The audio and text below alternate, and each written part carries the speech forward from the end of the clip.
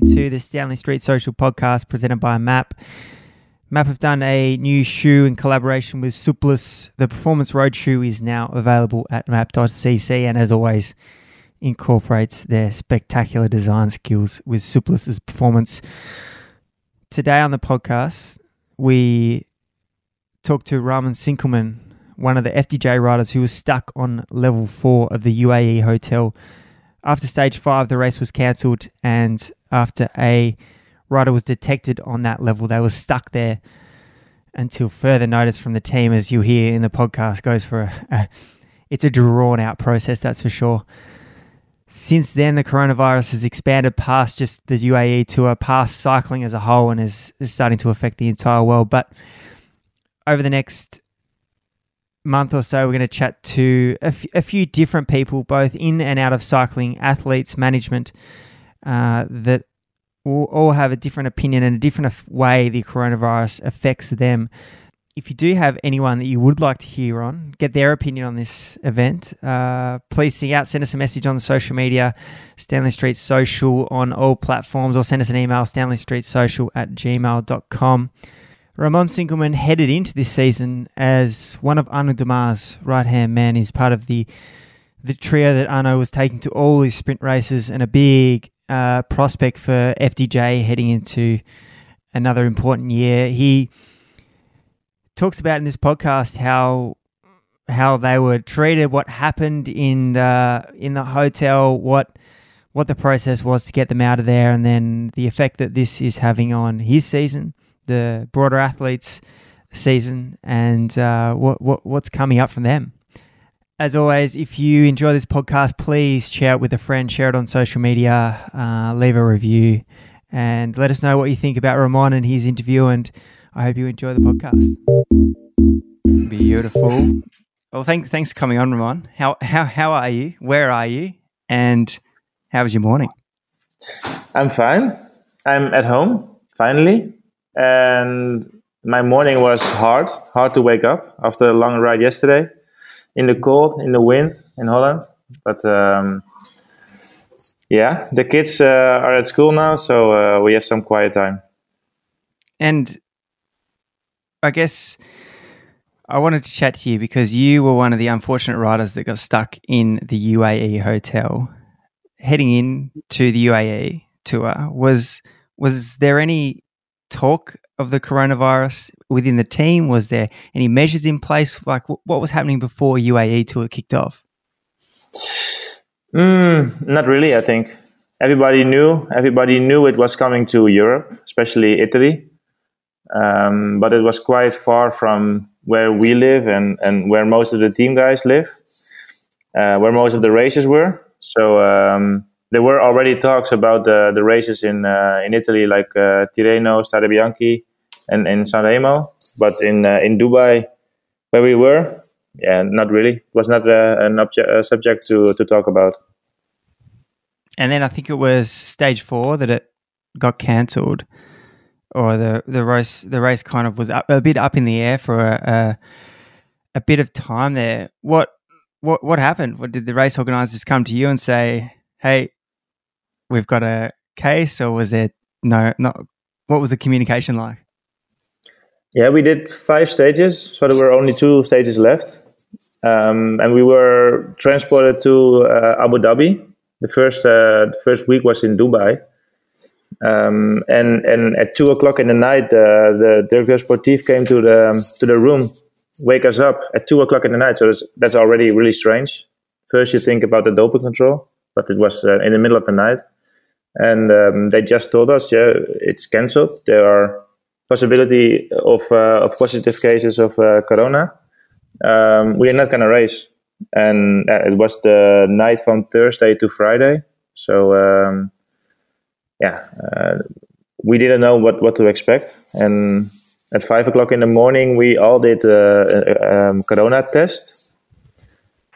And we waited for the results. And normally, if the results were negative, we could go home. And that was still in time to take your original flight from Sunday. We were planned to come back on Sunday anyway, everybody. And normally we could get it. Like most of the teams who went home took their original flight. And then why did you guys say you were a writer for FDJ, one of, I think, 3 or 4 teams that were stuck in the hotel for a little bit of time there? Why were you guys locked up in the hotel?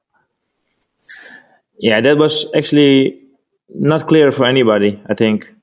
Both the organization, both the hotel staff, both the authorities, nobody really knew. At least the communication was really unclear. So for us, we just had to wait and see what's going to happen.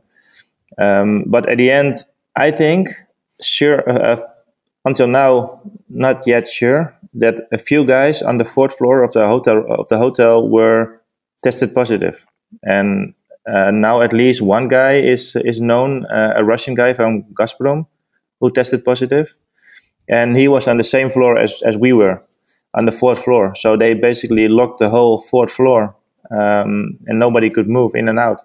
But there are a few strange things, because, for example, Miles Kotson, he was sick.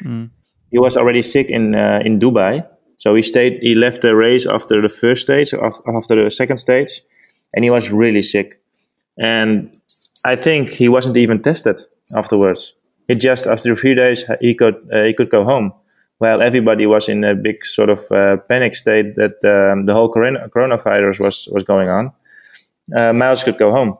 And also Jacopo Guarnieri, our teammate, he also passed the security line going to the airport to fly home while we were locked in. So that was also strange. And they basically locked the 4th floor in the hotel. But our teammate David Godou, he was on the 2nd floor.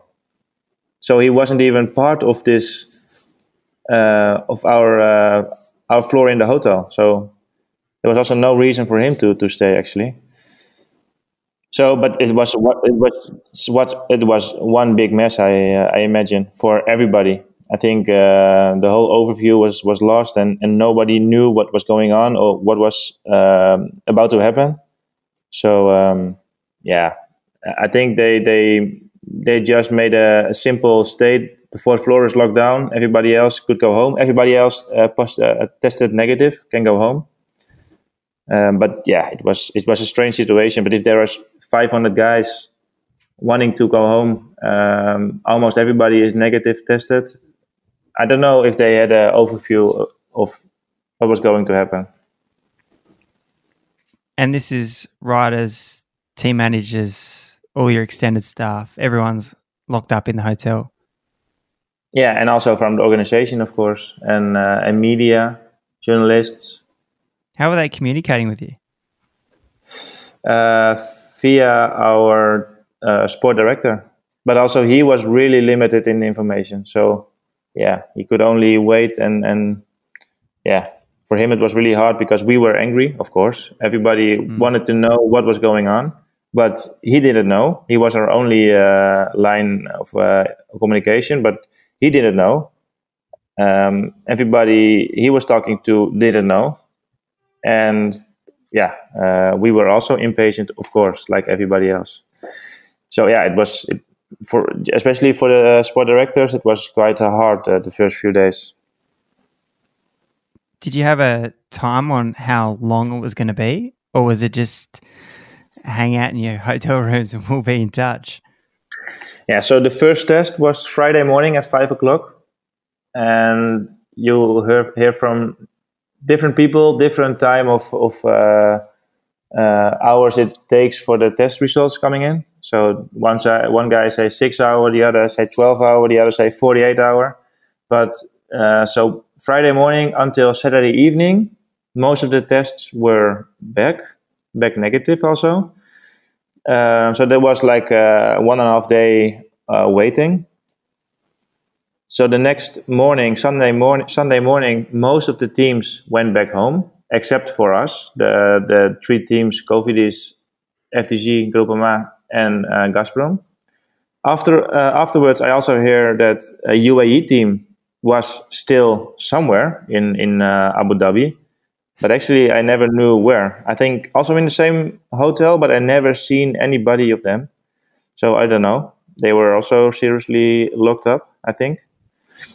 And then when we understood that we had to stay there the Sunday, I think we did another test on Sunday evening, maybe, which we had to wait for the results again. And we were told when these tests, the second tests, are back negative again, you can go home. So you're looking forward to come home again one day or 24 hours or after, I think on Monday night, we had the results all negative, but we still couldn't go home. And we didn't know why. And afterwards, I think it was because one of the guys from Gazprom was tested positive. And that's why they kept us in the fourth floor. And then the timeline from there, well, did you know from then, or was it just hanging on? Like, what? It must have been a mentally draining experience. Yeah, especially because you talk with your family, of course, your wife and kids, and they are expecting you home on Sunday. Then you have to postpone the flight back 2 times, and after the second test, which was negative, but didn't result in coming back, we were really like mentally cracked. So we were in the room with Arno de Maar, who never drinks alcohol, with Ignatas Konovalovas. He's like a Lithuanian guy, but he's like half Russian, so he knows how to drink vodka and to party a little bit. So we were in the room taking down the minibar, and like without any morale, we were playing cards all night until we didn't know what to do, and we went to sleep at 5 o'clock in the night or something, because there was no way we knew what was going to happen. For our feeling, the whole spring season was fucked anyway, because after 10 days in a hotel, what do you expect from your legs, from your shape? That was a really hard time, because you were looking forward to come home a few times. You were tested negative a few times. It was being said we can go home a few times, and then still we were locked down. But Tuesday night, we knew that the team directors, or not the directors, but the managers back in France, they were working really hard to speak with whatever authorities in France, in UAE, wherever, to help us, to get us out. But it was it's super hard. But Tuesday night, we got the message: okay, guys, it's now clear. You have to stay until the 14th of March. So that was like a sort of a shock for everybody. But on the other hand, it was clear. We knew what to expect. We could look forward. So the message itself was really hard, of course. But because of the message, you knew what was going on. You knew what to expect, and it was sort of a relief. Okay, we are here 14 days, or 11 more days. But okay, we can look forward. So you've got a mini bar, but I don't imagine that lasts too long. After this night, it was empty. Yeah. What did you do? Yeah, not much actually. It's for me to look back. I don't know what we did the first 4 or 5 days without anything. Yeah, we are checking our phone all day, all night. Yeah, it was kind of boring. We were reading a book, or we were watching Netflix, or whatever. The strange thing also, after the first test on Friday, we were free. We didn't have to race. All people were in Dubai, which was sunny and super nice hotel. Everybody was at the swimming pool. On the top floor, there was a whole swimming pool, bar, and whatever. A few guys were in the gym. So everybody was in contact with each other. So if there was a positive test on Friday, the next 1.5 days, everybody could get in contact with each other. So that's also strange. So from the moment you got tested to the moment you are having your results, everybody had the chance to pick up the virus. So it didn't make a lot of sense to send everybody home, because still nobody was sure if they were tested negative on Friday morning. But what happened if it's Saturday evening and you were in contact with positive guys for 1.5 days? You don't know. It looks like you had some indoor trainers delivered eventually. So after we got the result that we stayed until the 14th of March, sort of a window opened from the authorities to allow us to send stuff in the hotel. So to send home trainers, to send a bike, to send a PlayStation or whatever, what we needed to survive those 11 days. So the first 5 days was without anything, but after we got the news that we had to stay there until the 14th, it was sort of open, and we could order materials we needed to get as much as possible training. So that was also nice, because you can look forward and you can go planning. Okay, we do 2 times 1 hour training a day, and so you have a sort of a day plan going on. And that was actually, of course, it's really shit to be there. Of course, you rather be home. You want to spend time with your family. But if you are there anyway and you have the right materials, you can do as much as possible training. So it was not that bad of a situation. How was your roommate Arno de Maar, and the last man in your sprint train? He was your housemate for the couple of weeks. How did he handle the situation? Also, sort of like I did. We were quite positive. Like our mental state was, except for that one night when we got drunk. We were actually pretty positive. We tried to make the best out of it. Okay, we are here. It's really shit. We want to be home. We want to be racing. We wanted to do Paris-Nice or whatever. But since we are here anyway, we try to make the best out of it. And because we both had this mental morale, let's say, we also kept positive. And what I say, it was not super nice, but we tried to make the best out of it. And we did some Instagram stories and some Twitter stories, and a lot of people loved it. They really loved our positive vibe. And that was also a motivation for us to keep making these funny stories and keep trying to make to remain positive. Yeah. So you were meant to come home and then go straight to Paris-Nice. No, since we were planned for Tirreno Adriatico and afterwards Milan-San Remo, but since they were cancelled, I could imagine the team sending us to Paris-Nice. I mean, if there are 8 guys in Paris-Nice and you have a few guys for Thibaut Pinot, who was planned to do the GC, I can imagine if there are no races anyway, they send as the 8th guy Arno de Maar to do some sprints. But you never know what was going on. We were planned for Tirreno, but and now we are now 1 week further, and everything is cancelled. So it's a strange situation. Yeah, well, it's a crazy time for the world, I guess. Here in Melbourne, the F1 got cancelled today. The NBA cancelled put their season on hold for a period of time. And as you said, in this last couple of weeks, the cycling world has completely changed. We went from shortening races or restricting access to cancelling races to now we've got nothing in the foreseeable future. Yeah. What are you planning? What's the plan, or what's the team been talking to you about in terms of your schedule for the year, your team schedule, working with Arno? I imagine you were both in pretty good condition heading into UAE. Yeah, it's really hard, and also for the team, especially for the team. I think I'm really lucky that I'm still in a contract for next year. Many guys aren't; they are not in a contract.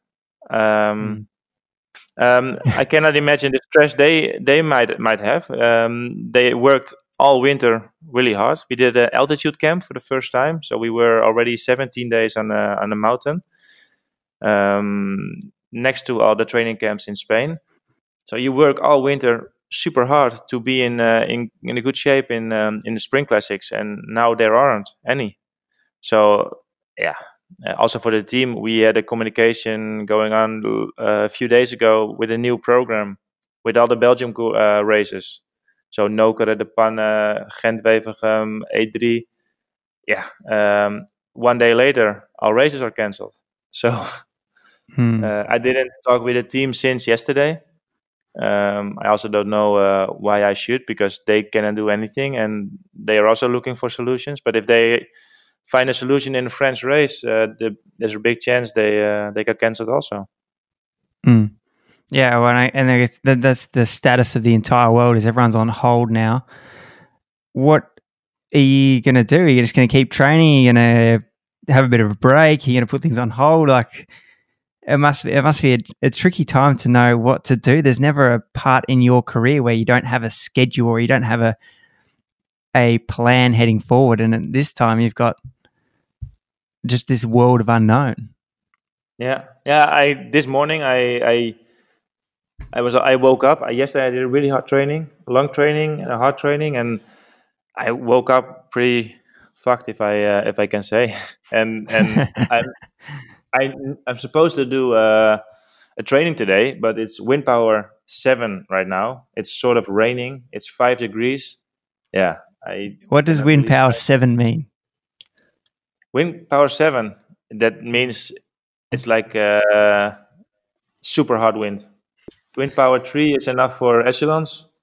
Wind power 7 is enough to cancel a race almost. Yeah,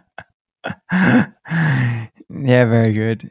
Have you talked to many of your teammates or fellow professionals? What are their views on the current situation and where their training and ambitions are going? Yeah. I didn't talk with a lot of teammates, and I also must say the whole situation in Abu Dhabi, of course, it's super shit, but for us, it's not so bad in the big picture. We are all healthy, at least our team is. We missed some races and a lot of fitness score. But yeah, there are worse things in the world. And also in this case, with the whole races being cancelled, there are worse things in the world. The whole economy is going down. It went down hugely the last few weeks. So cycling is not everything in the world. But for us, of course, it's the main thing. Our whole career is on the line right now for a few guys. Imagine all the young guys who are now in the under 23 period, and they need to prove themselves to get a contract in the pros. Yeah, they are also fucked. They also cannot do anything. So most of my teammates, what I said, they are out of contract for next year. They need to prove themselves. Yeah, I talked a few times with Arnaud since I got back to little bit show off what we did in training, what kind of trainings we did, how much stress score we made in the training, and to motivate each other also. And yesterday we both did a huge training, and we asked ourselves, but what for? I mean, you can do a big training now, but if you have a race in June, whatever, that is now a little bit the question. If the Giro is cancelled, we have no race until July or August.